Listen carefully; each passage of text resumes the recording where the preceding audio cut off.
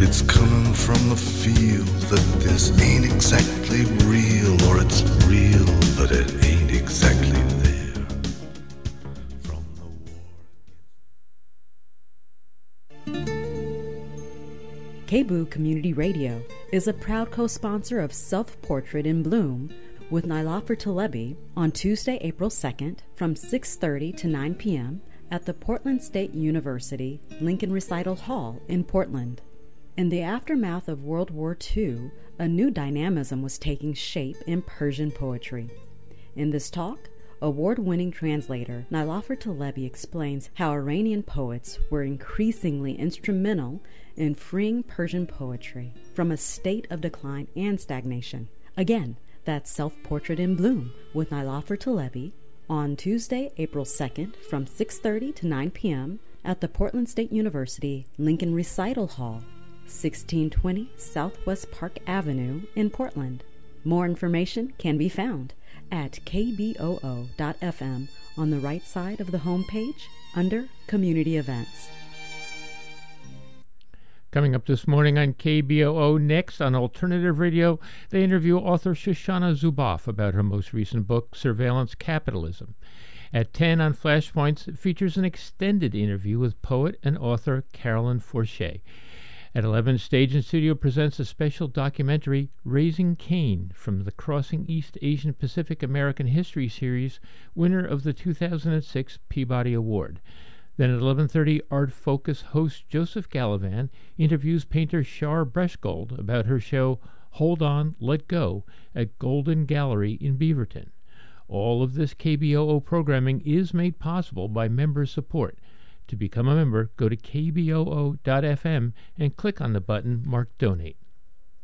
KBOO is looking for a grant writer to join our team. We are seeking someone with a proven track record in writing successful, complex proposals for diverse sources of grant funding. Previous experience working in the philanthropic landscape of the Portland metro area is preferred, and previous experiences working with community media organizations and with communities of color are A+. This is a one-year contract position for a total of 200 hours at $25 an hour, and the grant writer will work closely with the KBOO Development Director. For more information, go to our website at kboo.fm and click on the KBOO is Hiring link on the right side of the home page.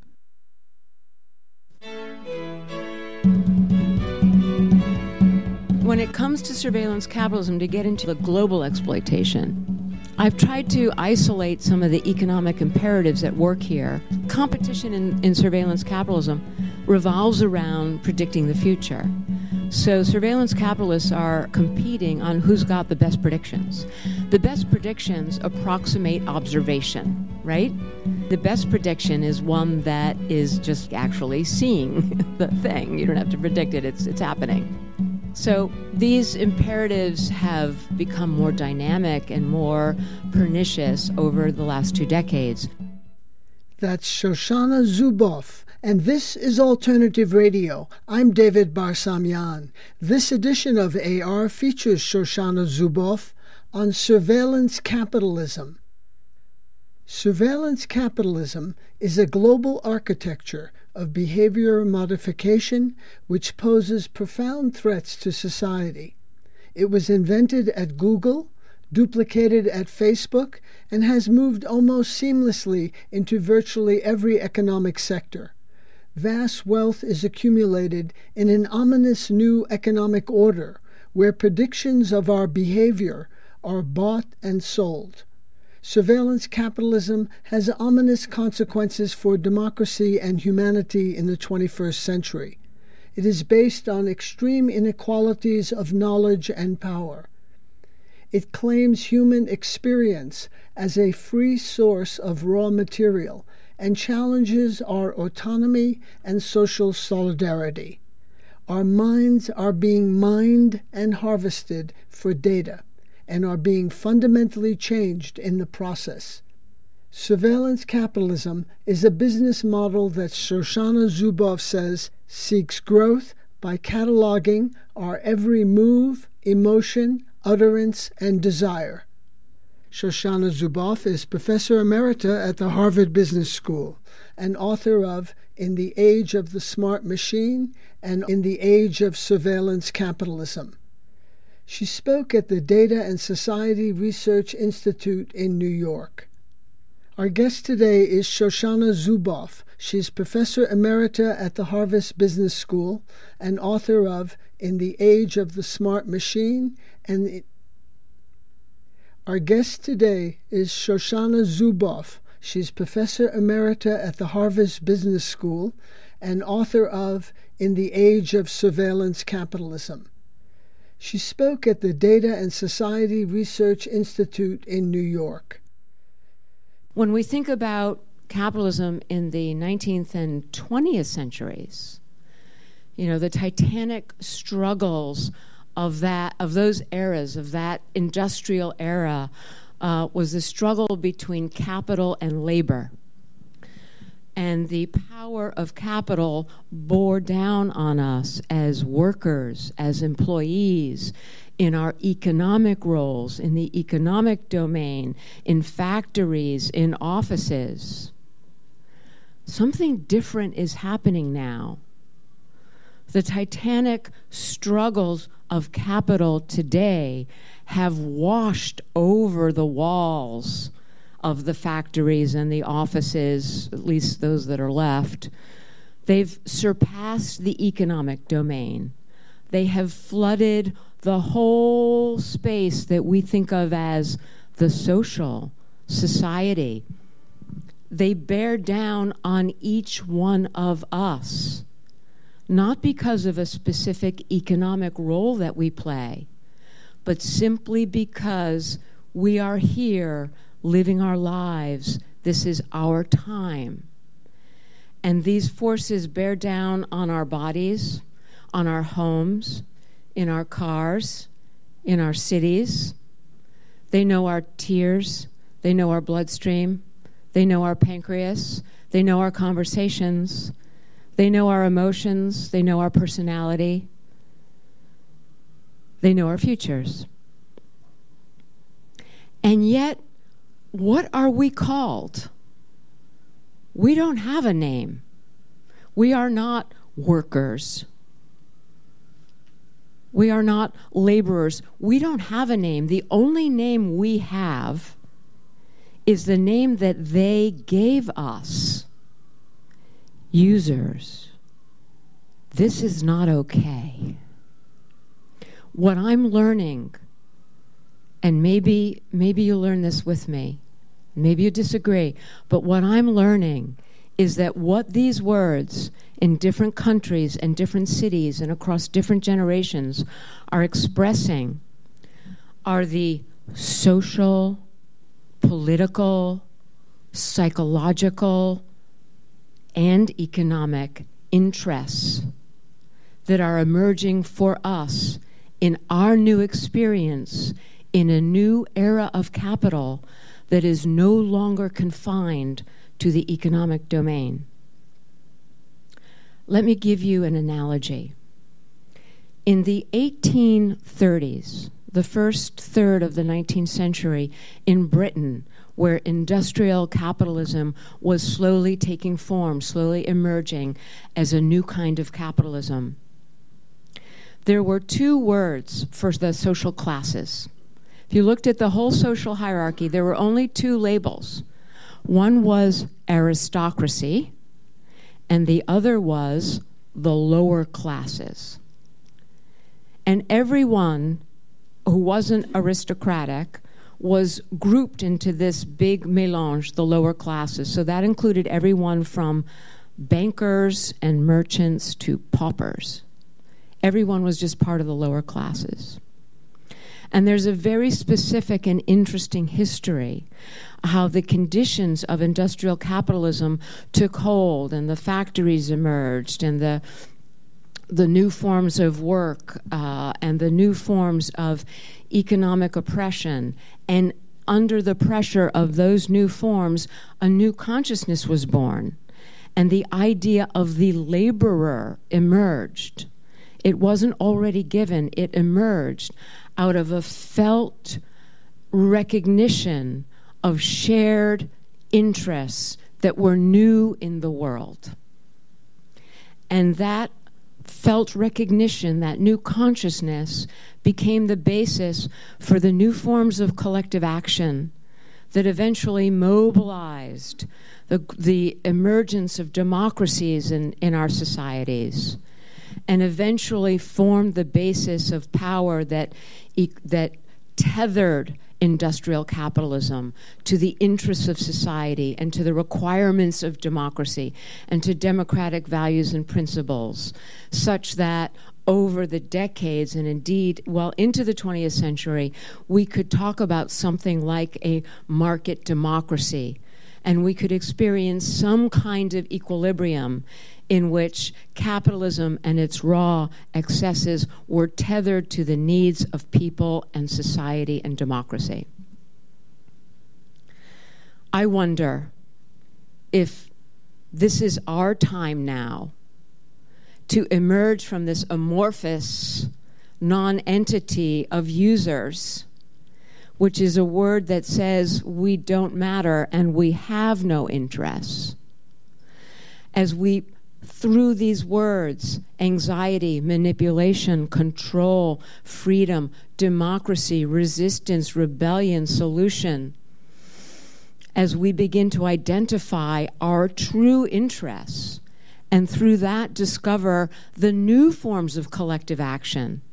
It won't be the solutions of the 20th or the 19th century, but there will be new forms of collective action and collaborative action that bind us and that allow us to compel and harness the resources of our democratic institutions to restrain, interrupt, and even outlaw the raw excesses of a rogue mutation of capitalism that I call surveillance capitalism, which is now illegitimately claiming a dominant role in our democracy, our society, and indeed in our lives. I'm going to say a couple of words just sort of introducing the basics of surveillance capitalism, a little Surveillance Capitalism 101. I'm just going to do a couple of little definitions about surveillance capitalism. I define surveillance capitalism this way.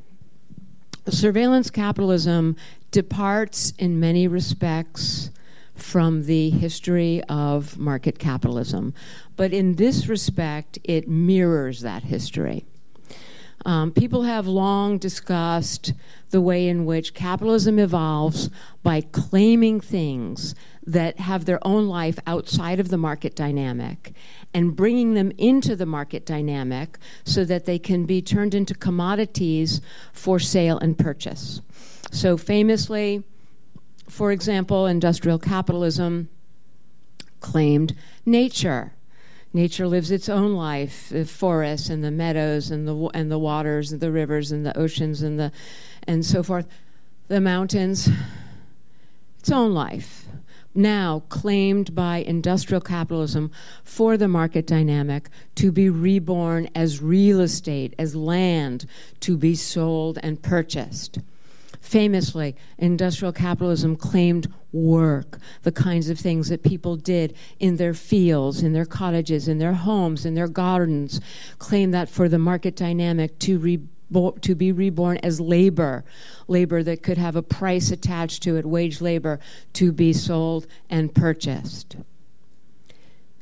Surveillance capitalism follows in this tradition by claiming private human experience as a source of free, raw material for subordination to the market dynamic, where it is reborn as behavioral data.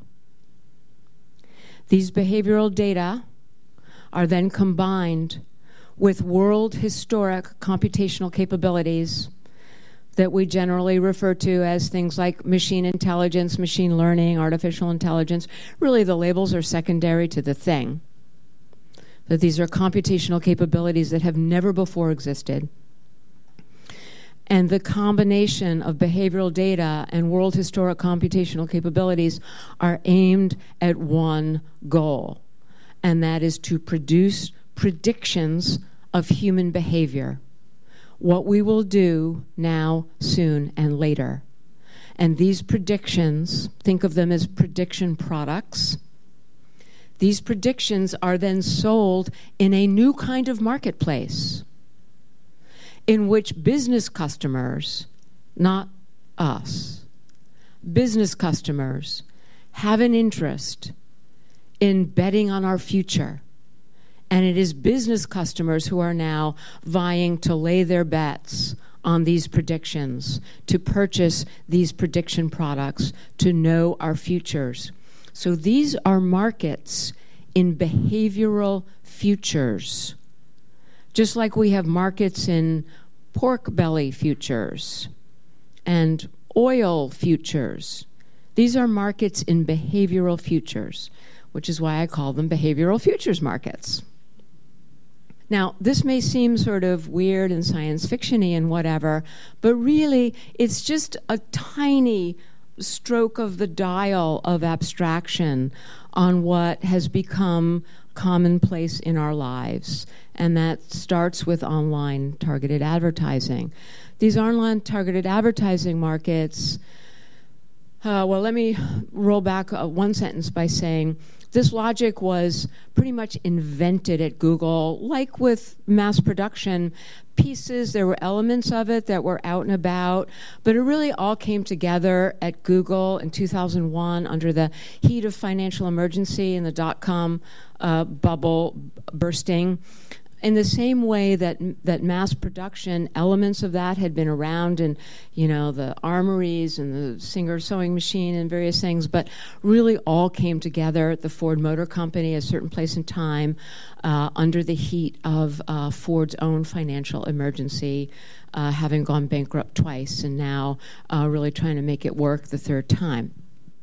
So when we think about what was invented there, I'm not going to go into all the details because it'll just run through too much time.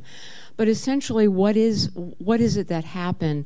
They figured out that they could take data that they were not using to actually improve their products and services, stuff that was sitting around in data logs that at that time was called waste, it was called data exhaust, it was called digital breadcrumbs, it was collateral leftover stuff from search and so forth behavior, discovered that it had great predictive power, discovered that they could put that together with their even then considerable computational capabilities, and that with that they could produce a prediction of a piece of future behavior. In this case, that future behavior was pretty specific. It was a click-through. But that's a future behavior. And what those online targeted ad folks were doing, they were buying these predictions of future behavior. And the way it happened was Google said, look, you used to pick the keywords, you used to decide where your ads are going to go. You're not going to do that anymore. We're going to use this special computational capability and our proprietary data. We're going to tell you the result. We're going to tell you where to put your ad. And if you just follow along, you will make money. And at first, they didn't want to do that because they didn't like the black box idea, and we want to know what's going on, and we want to pick.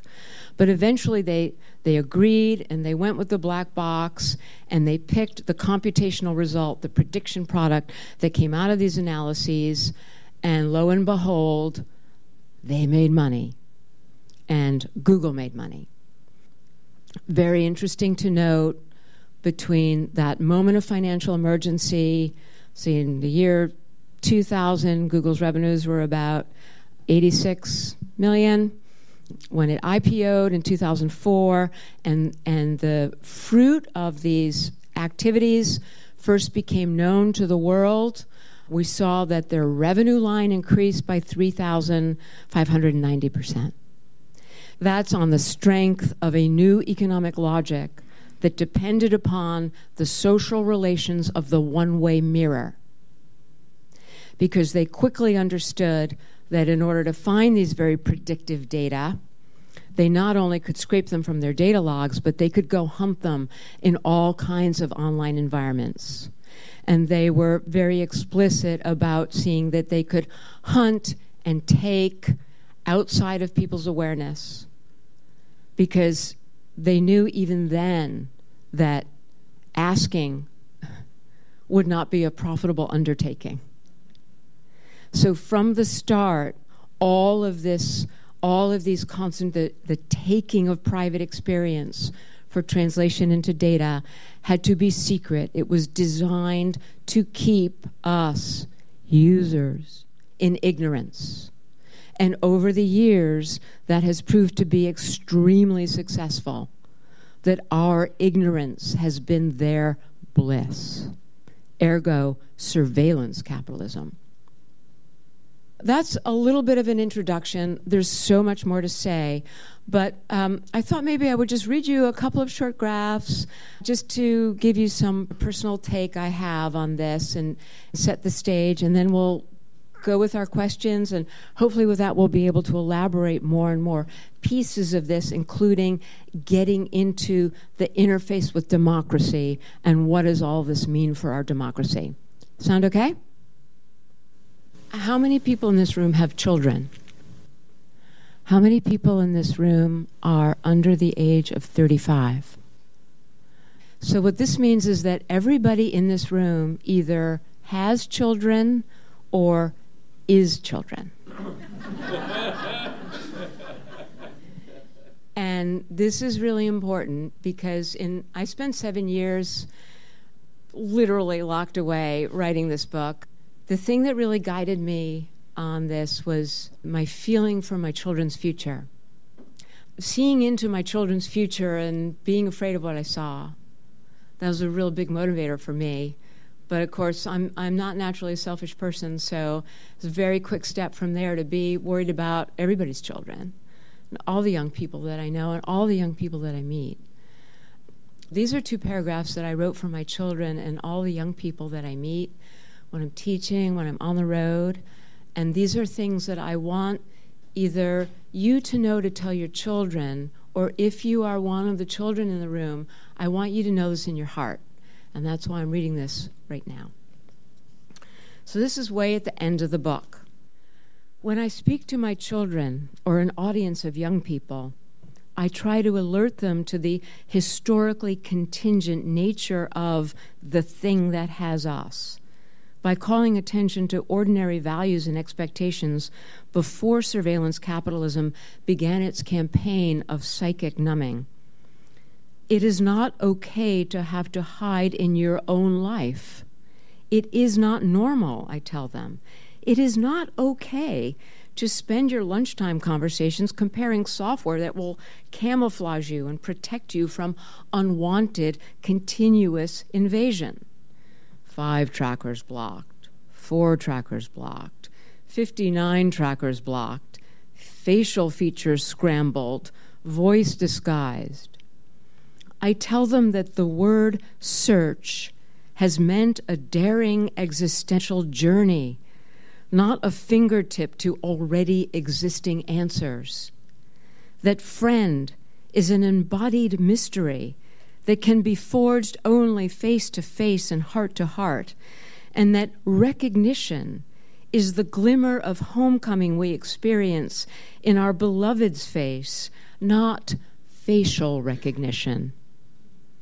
I say that it is not okay to have our best instincts for connection, empathy, and information exploited by a draconian quid pro quo that holds these good hostage to the pervasive strip search of our lives. It is not okay for every move, emotion, utterance, and desire to be cataloged, manipulated, and then used to surreptitiously herd us through the future tense for the sake of someone else's profit.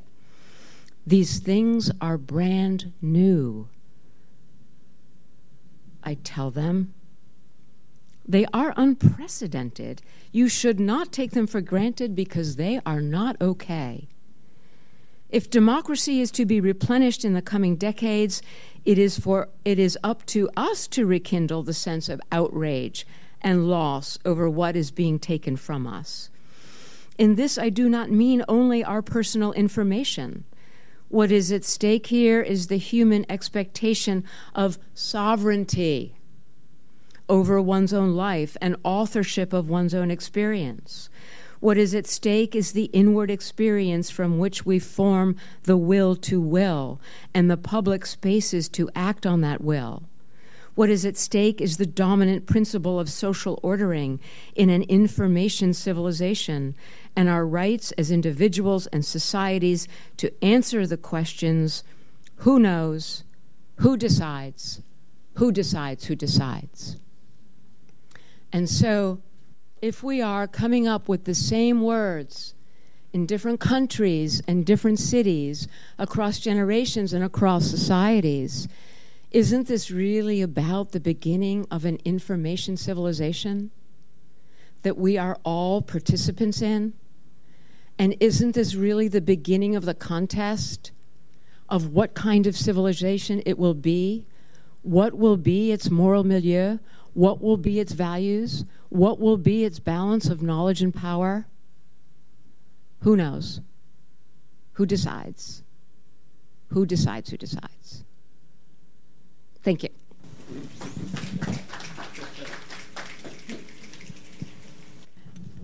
So I have a whole page of questions that I'm just dying to ask. But I think for the sake of time, I'm going to ask one, and then I know that you're very interested, and I know we have an amazing group of people in the room. So surveillance capitalism is such an evocative term, and I think it really captures what people are wanting to put a name to. And I think one of the most exciting provocations in the book is to explicitly place surveillance capitalism in the register of exploitation. And specifically, right, like capturing and exploiting raw resources. And then the lopsided accumulation of wealth that proceeds. And so James Bridle, as we were talking, in his review of your book, actually referred to this dynamic and this move, quote unquote, of such audacity that it bears comparison to the enclosure of the commons or colonial conquests. The tech giants unilaterally declared that these previously untapped resources were theirs for the taking. And I'm really struck by that framing because I think that there's this really accurate and compelling parallel between surveillance capitalism and previous colonial encounters that in fact underpinned a lot of the sort of previous industrial possibilities that unfolded in Europe. Right, because in many ways we're also seeing this sort of parallel between the U.S. and China, two countries accumulating, making use of resources, while many places, generally in the global South, are experiencing kind of digital data colonialism. This is sort of brought out in your book, and so I'm wondering if you could talk a bit about how surveillance capitalism might be a way to help us think about a global economy and the global distribution of resources that is at stake. Yes, I mean in the book I explicitly explore the analogy of the Spanish conquest, which has so many analogous elements to this. But in general, the Spanish conquest is often regarded by historians as a kind of template of the conquest pattern, the sort of archetype of the conquest pattern, where there's a unilateral taking right down to the notice and consent requirements. The Spanish court had its lawyers developed an edict called the requerimiento, and so these guys, in their brocade and armor and their heavy beards and weaponry would go sneaking through the jungles, the Caribe jungles in the night, and come upon a village. And the whole idea was to make this a legal taking. They had to read the edict of the requerimiento, and then they had to get people's agreement. Mm-hmm. And if people disagreed, then they were free to murder and slaughter and burn. The thing is, of course, the edict was written in Spanish, read to indigenous peoples who had never before seen Spaniards, let alone heard Spanish. And it was so cynically imposed, and this will remind you of something, that they got to a point where it was so cynical that they would be at the edge of the forest line before they got to the village, and just at the edge of dawn in the jungle still, and the soldiers would recite their requerimiento under their breath, into their beards, and then they didn't hear any response, so then they would just go in and burn the village. This is like notice and consent, in case you're wondering. This is the same structure of notice and consent, except without the murder part, without the burning and the torture part. But the idea is an illegitimate unilateral taking. Early on, the Google founders understood that human experience was the new virgin wood. They understood that would be the thing that could be claimed and monetized. And they understood that it would be very cheap to do so, not only in the online environment, but out in the real world where devices, sensors, cameras, blah, blah, blah, all of the digital infrastructure, all the saturation of digital architecture that now surrounds us would be both ubiquitous and extremely cheap. So this was a vision early on, and it is certainly a vision of unilateral dispossession. And I write about the many, many dispossession strategies that were honed over time, including when they were challenged, which is something that's going on right now with Facebook. And we're seeing the what I call the stages of the dispossession cycle unfold: incursion, habituation, adaptation, redirection, stages that they go through to cope with how to institutionalize the dispossession and how to demobilize the resistance that is offered to it, as is being offered now. Like, okay, no more pictures of self-harm on Instagram, adaptation. Anyway, it's all there. So when it comes to surveillance capitalism, to get into the global exploitation, I've tried to isolate some of the economic imperatives at work here. Competition in surveillance capitalism revolves around predicting the future. So surveillance capitalists are competing on who's got the best predictions. The best predictions approximate observation, right? I mean, the best prediction is one that is just like actually seeing the thing. You don't have to predict it, it's happening. These imperatives have become more dynamic and more pernicious over the last 2 decades. Economies of scale, we need a lot of behavioral data, a lot of these surplus data to make good predictions. Economies of scope, we need different qualities of data. Now it's got to come from your emotions, from your face, from your voice, from where you run, from where you shop, from what you do in the city, from how you look for a parking space. And then ultimately from what I call economies of action. Economies of action means the very best, the choicest predictive data comes from actually intervening in the state of play and tuning behavior, herding behavior, shunting, manipulating behavior so that it moves in the direction of the outcomes that are aligned with our commercial objectives.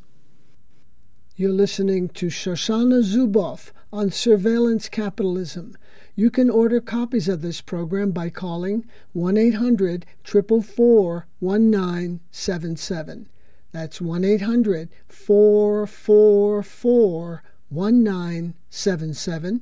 Or you can order online on our website, alternativeradio.org. That's alternativeradio.org. I write about Pokemon Go, for example, as an experimental dry run at population level herding. The skills of herding populations in ways that are strictly maintained to bypass the awareness of individuals in order to nevertheless herd them along the lines and toward the spaces and places where guaranteed commercial outcomes will be fulfilled.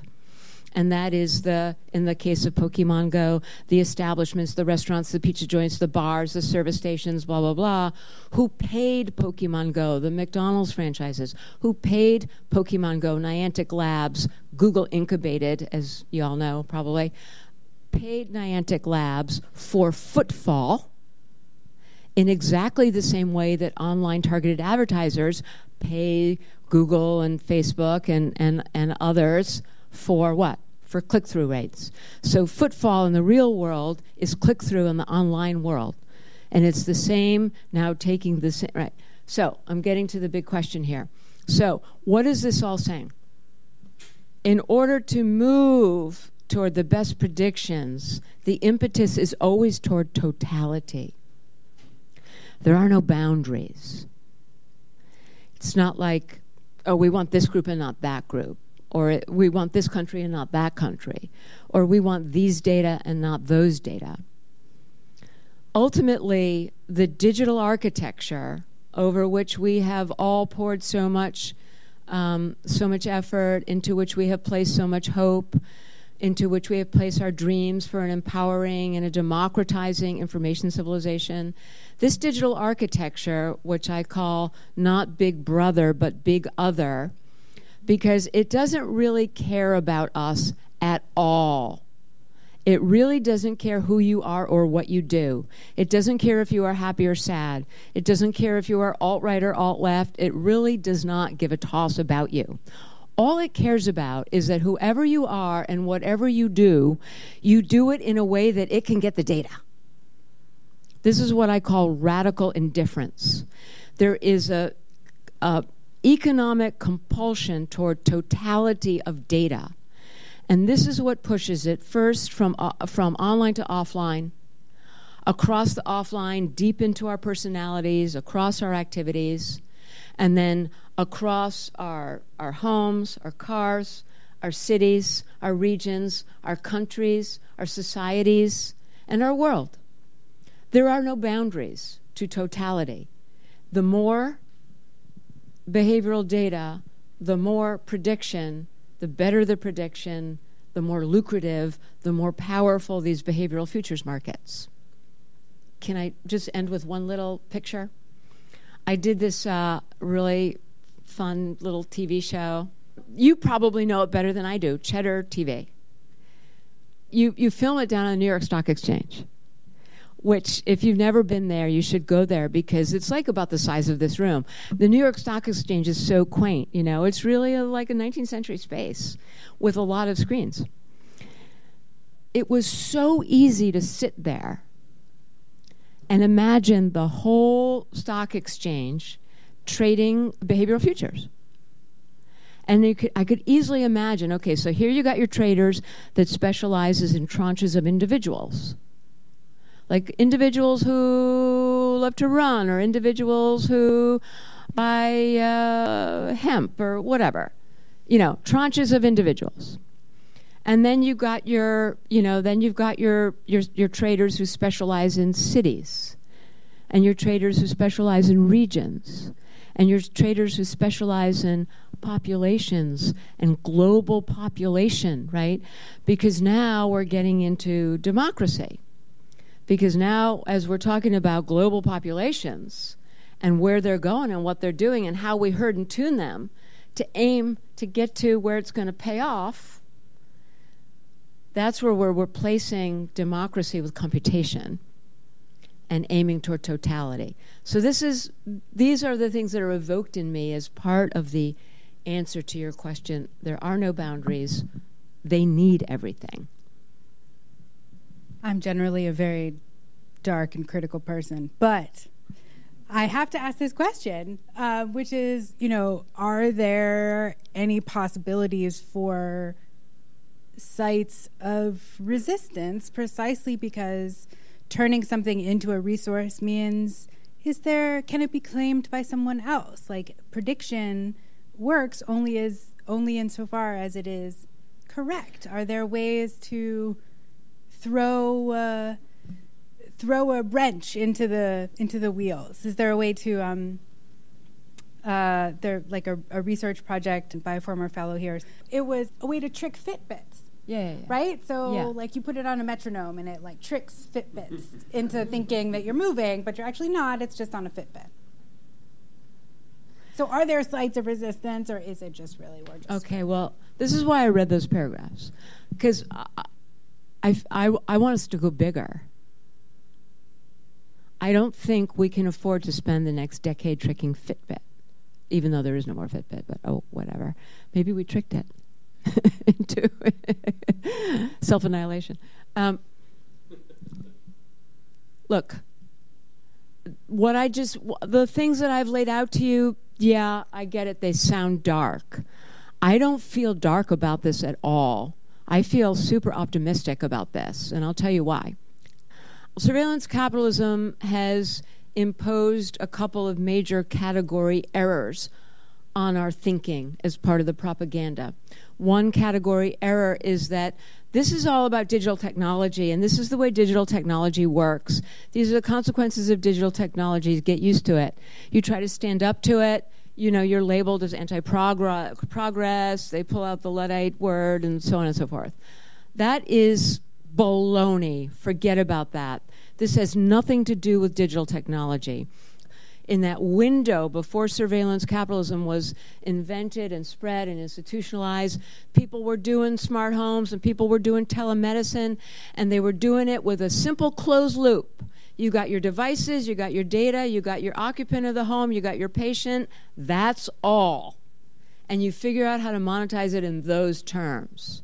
That's empowering, that's democratizing, that's the digital, that's all the stuff we ever wanted. These guys found, as the crow flies to monetization when they figured out this economic logic of surveillance capitalism. And once they figured it out, they upped the ante and everyone went there.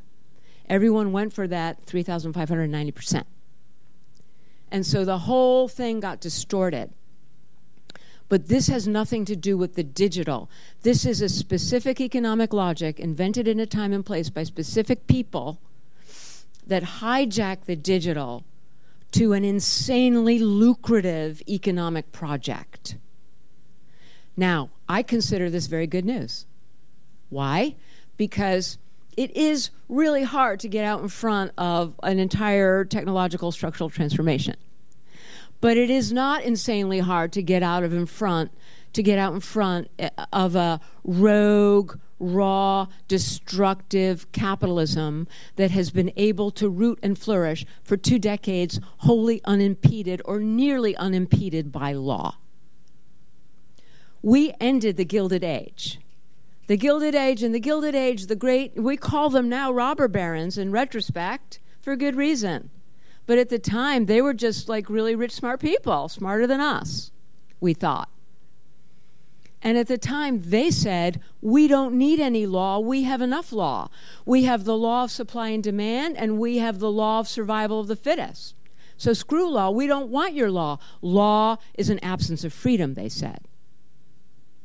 Our surveillance capitalists say the same thing. We don't want law. Law will mean an absence of freedom. Law will disturb and kill innovation. We don't want law. But we ended the Gilded Age because in those days, people discovered their shared economic interests. They formed into new kinds of institutions of collective action. They demanded the resources of their democratic institutions. And ultimately, it was years and decades, but ultimately we had law, we had regulatory regimes, and the Gilded Age did end. We used these same mechanisms in the Depression, we used these same mechanisms in the post-war era. We know how to name and tame raw capitalism and tether it to the interests of democracy and people. We did it before, we can do it again. I had a revelation the other day at a book signing at a really cool event like this in London. And a book signing, and a young woman, beautiful young woman like you, she comes up and she wants me to sign her book, but she's feeling really kind of like depressed. Like, I've depressed her. Like, how are we going to fight this? And democracy, and is democracy lost? And she's talking to me about democracy, and all of a sudden the light went off in my head. So I can't make this mistake twice. I realized that she was thinking of democracy like a boulder, like a mountain. And it's there when you're born, and it's there when you die, and it is immutable and immovable as democracy. But I said to her, that's not what democracy is. Democracy is like, in the 19th century when kids didn't have toys, they would get these big hoops, and the idea was you roll the hoop, and then you got to run after it, and it begins to wobble at a certain point. And the whole game is that you catch up to it before it wobbles and falls over. And you got to keep it up, and you got to keep the momentum going. That's the game. You've always got to be there by its side to keep it rolling. That's what democracy is. Democracy is the hoop, and we send it out there with our momentum, but then we got to run after it. And it's going to wobble, and we got to get there before it falls over, and we got to make sure that it keeps going. That's what democracy is. So it's not like, well, one generation did it, and then we all sit back and take pictures. We've all got to do it. That is our work now. That is our work now. So we've got collective action.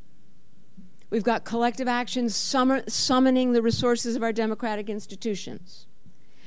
We've got opportunities for new competitive solutions. Because you ask anybody, there's a reason why all of this stuff is designed to keep us ignorant. Because nobody wants anything to do with it. A huge opportunity for competitive solutions that actually reconnect us with the digital and put us on the track to a different trajectory to the future, the one we wanted in the first place. We've got opportunities for new kind of tech that actually help us do what we want to do. So there are all kinds of pieces in this solution space that are historic, our work now. Have any alpha surveillance capitalists come to you and said, oh my God, you got it right. We're going to revise all this thing? No.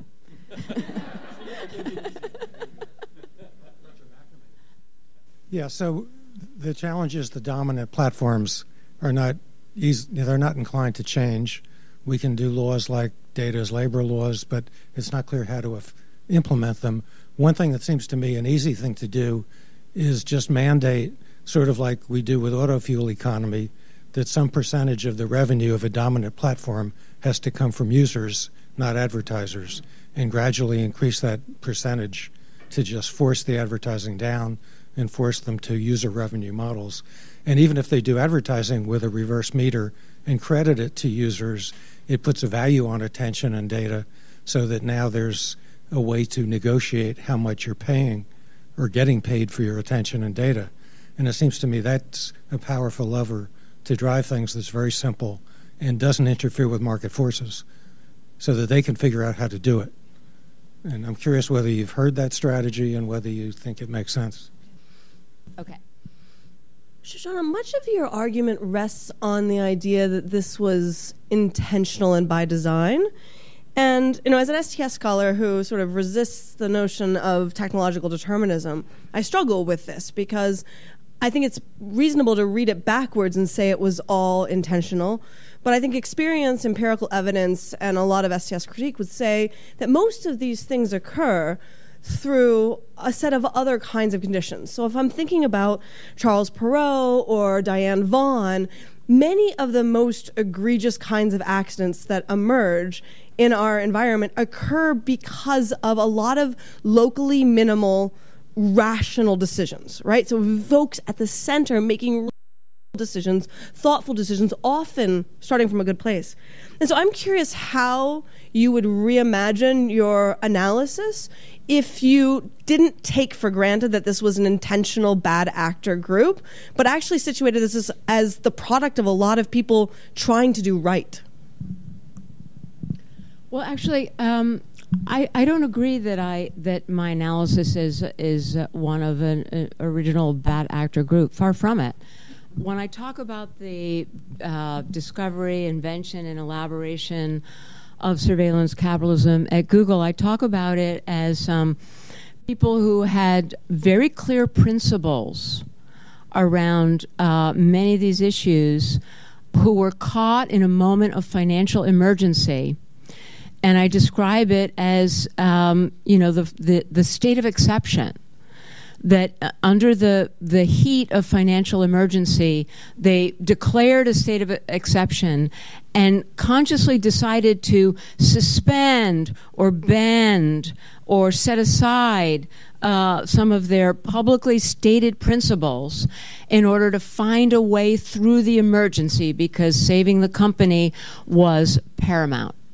There's a real, and I'm very explicit about this. This is a men made it kind of thing, a trial and error, a tinkering, a figuring out, how do we get through this, and a discovery that hit on a solution, that hit on a set of processes and a kind of solution that, in retrospect, embodies a new economic logic. And that is not unlike, as I compare it to, the discovery of mass production. Nobody sat down at a big chart and outlined all the elements of mass production. It was trial and error. Elements were added, elements were taken away, things were changed, things were tried, there was experimentation. But ultimately something cohered and came together, and that was institutionalized. And so it was when they discovered the huge increase in revenue that was possible using these new methods, then they circled the wagons here. And then things got institutionalized. And then there was a much more explicit intention about keeping these insights proprietary and working them out and using them for competitive advantage and keeping them secret. And also the need to keep them secret from the persons whose data were being unilaterally captured, so that people who had data in online spaces that they didn't know about, that was being folded into these surplus caches, that even the scientists were talking about, we know how to do this, so that even data that people say they don't want to share, or even data that people do not share, we can either find it or we can deduce it. For a long time, scholars have talked about the privacy paradox and the idea that when we're exposed to these practices, we say we don't want to do them, we don't want anything to do with them, we want to be protected from them, but we keep behaving the same way, we keep participating in them. And this, I think, is not a privacy paradox, but rather a kind of no exit situation, a kind of market failure that has been created by the fact that we all want something different, but those alternatives have been slowly foreclosed as this has been institutionalized. So I don't see this as a conspiracy or a design, but ultimately when they understood the financial stakes on the table, then yes, very specific and intentional design for user ignorance, right down to the write-ups in Nature and the scholarly write-ups about for example, the Facebook contagion experiments, where the researchers actually boasted, we now know we can cause behavioral change in the real world based on emotional contagion that we can perpetrate in the online world, and we can do it always evading users' awareness. Bypassing users' awareness is a critical success factor here. Ergo, the logic of surveillance, the social relations of the one-way mirror, which became essential. The version that you've just laid out, which is very compelling, is not historically accurate. I mean, I was at Google during this window. I know all the meetings that we had with EFF, with community stakeholders. I remember the details of why we had to stop sharing as the IPO was happening. Yes, I agree with you that many of these things have become deeply problematic. But even the story you've told of the emotional contagion story, that's not how that unfolded. And I think this is where I find it frustrating, and I really want to follow you, and I really want to believe in what you're arguing, because I believe in surveillance capitalism, an important thing, but I don't think you're depicting a lot of these moments in time with where they were at that time. What I have gone to pains to do in this book is to talk about an economic logic. And I've said over and over again, this is not about bad people This is not about evil people. This is not about evil managers of great corporations. This is something I repeat over and over. The idea here is that an economic logic has been created and institutionalized on which huge market capitalization now rests. This economic logic has imperatives, and you can predict the behavior that will occur in these companies by understanding the economic logic. That doesn't mean that every individual in the organization actually even understands these economic imperatives or what they're doing. But the economic imperatives, once you grasp them, predict the behavior. In the same way, I quote Andy Bosworth's amazing internal memo, which is the perfect description of what I call radical indifference. Connectivity equals economic growth. We connect, we grow. We connect, someone uses our connection to pull off a terrorist plot. That's too bad, but we continue connecting because connection is growth. We connect, some people find each other and fall in love, marry, live happily ever after. That's great. We continue to connect no matter what we connect. This is the idea of radical indifference. It's not just Google. It's not just Facebook, which, by the way, is the second category error, that this is just related to a couple of big companies. This is now the CEO of Ford Motor, who says, we want PEs like Google and Facebook. We want market cap like Google and Facebook. Nobody wants to buy cars anymore on planet Earth. What are we going to do? Oh, I know. Let's sell data. We have 100 million people driving around in 4 cars. Let's get all the data from that. Let's put it together with the data from Ford Credit, where he says we already know everything about you. Then we're running with the big boys. We're up there. Who wouldn't want to source predictive data from Ford Motor? This is an economic logic, and it's transforming industry after industry. We see it in insurance. We see it in finance. We see it in health. We see it in education. This is not about a planet suddenly gone evil. These are economic imperatives. Normal people. It's not like every bad person went over there to work on surveillance capitalism. This is all people like us, caught up in an economic logic that is unprecedented, that has not been named, that has barely been recognized even by the people who are practicing it. Thank you so much. That was Shoshana Zuboff on surveillance capitalism. She spoke at the Data and Society Research Institute in New York. Shoshana Zuboff is Professor Emerita at the Harvard Business School and the author of The Age of Surveillance Capitalism. This program is produced by Alternative Radio based in Boulder, Colorado. Now in its 33rd year, we are independent and part of the nonprofit organization Rise Up. We are supported solely by individuals just like you. Every week we feature such progressive voices as Ilan Pape, Dana Frank, Ralph Nader, Roxanne Dunbar-Ortiz, and Chris Hedges. To access our complete audio and book catalog, just go to our website, alternativeradio.org. Again, our website where we are podcasting, alternativeradio.org.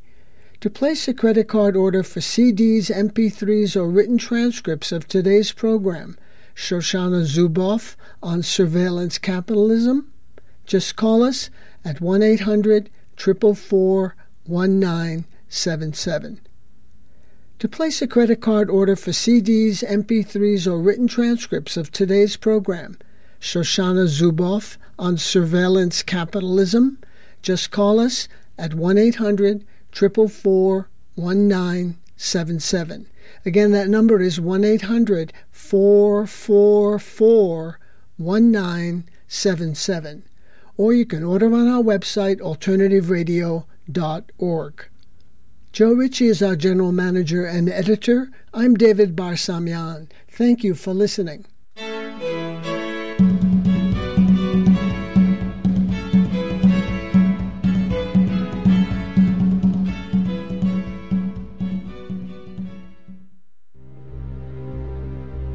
KBOO Community Radio is proud to co-sponsor the Community Forum on Zenith Tar Sands expansion on Tuesday, March 26th at 7 p.m. at City Hall in Portland. The Community Forum on Zenith Tar Sands expansion will address the realities of climate breakdown and the expansion of fossil fuels infrastructure. The event will pose questions about oil train traffic along the Columbia River, impacts on First Nations, and more.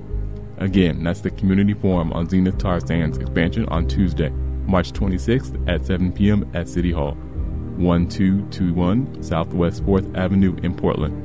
More information can be found at kboo.fm on the right side of the homepage under Community Events.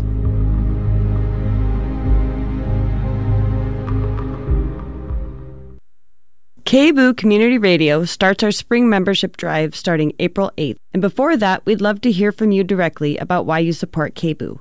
My name is Mo, a KBOO volunteer, and I support KBOO because I grew up with KBOO. It's part of my life, and I feel having a community outlet like KBOO is so important because it creates a more vibrant community and a place where different ideas are not only heard but honored. Why do you support KBOO? Call us and let us know at 503-231-8032, extension 302, to leave a voicemail, or tag us with your support on your social media posts. And thank you for supporting KBOO.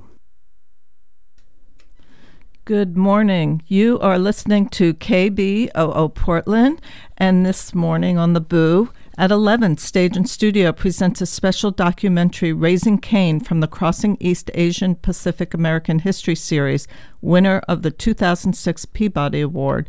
Then at 11:30, art-focused host Joseph Gallivan interviews painter Char Brushgold about her show Hold On, Let Go at Golden Gallery in Beaverton. All of this KBOO programming is made possible by member support. To become a member, go to kboo.fm and click on the button marked Donate. And now at 10, top of the hour, is Flashpoints. Flashpoints features an extended interview with poet and author Carolyn Forche.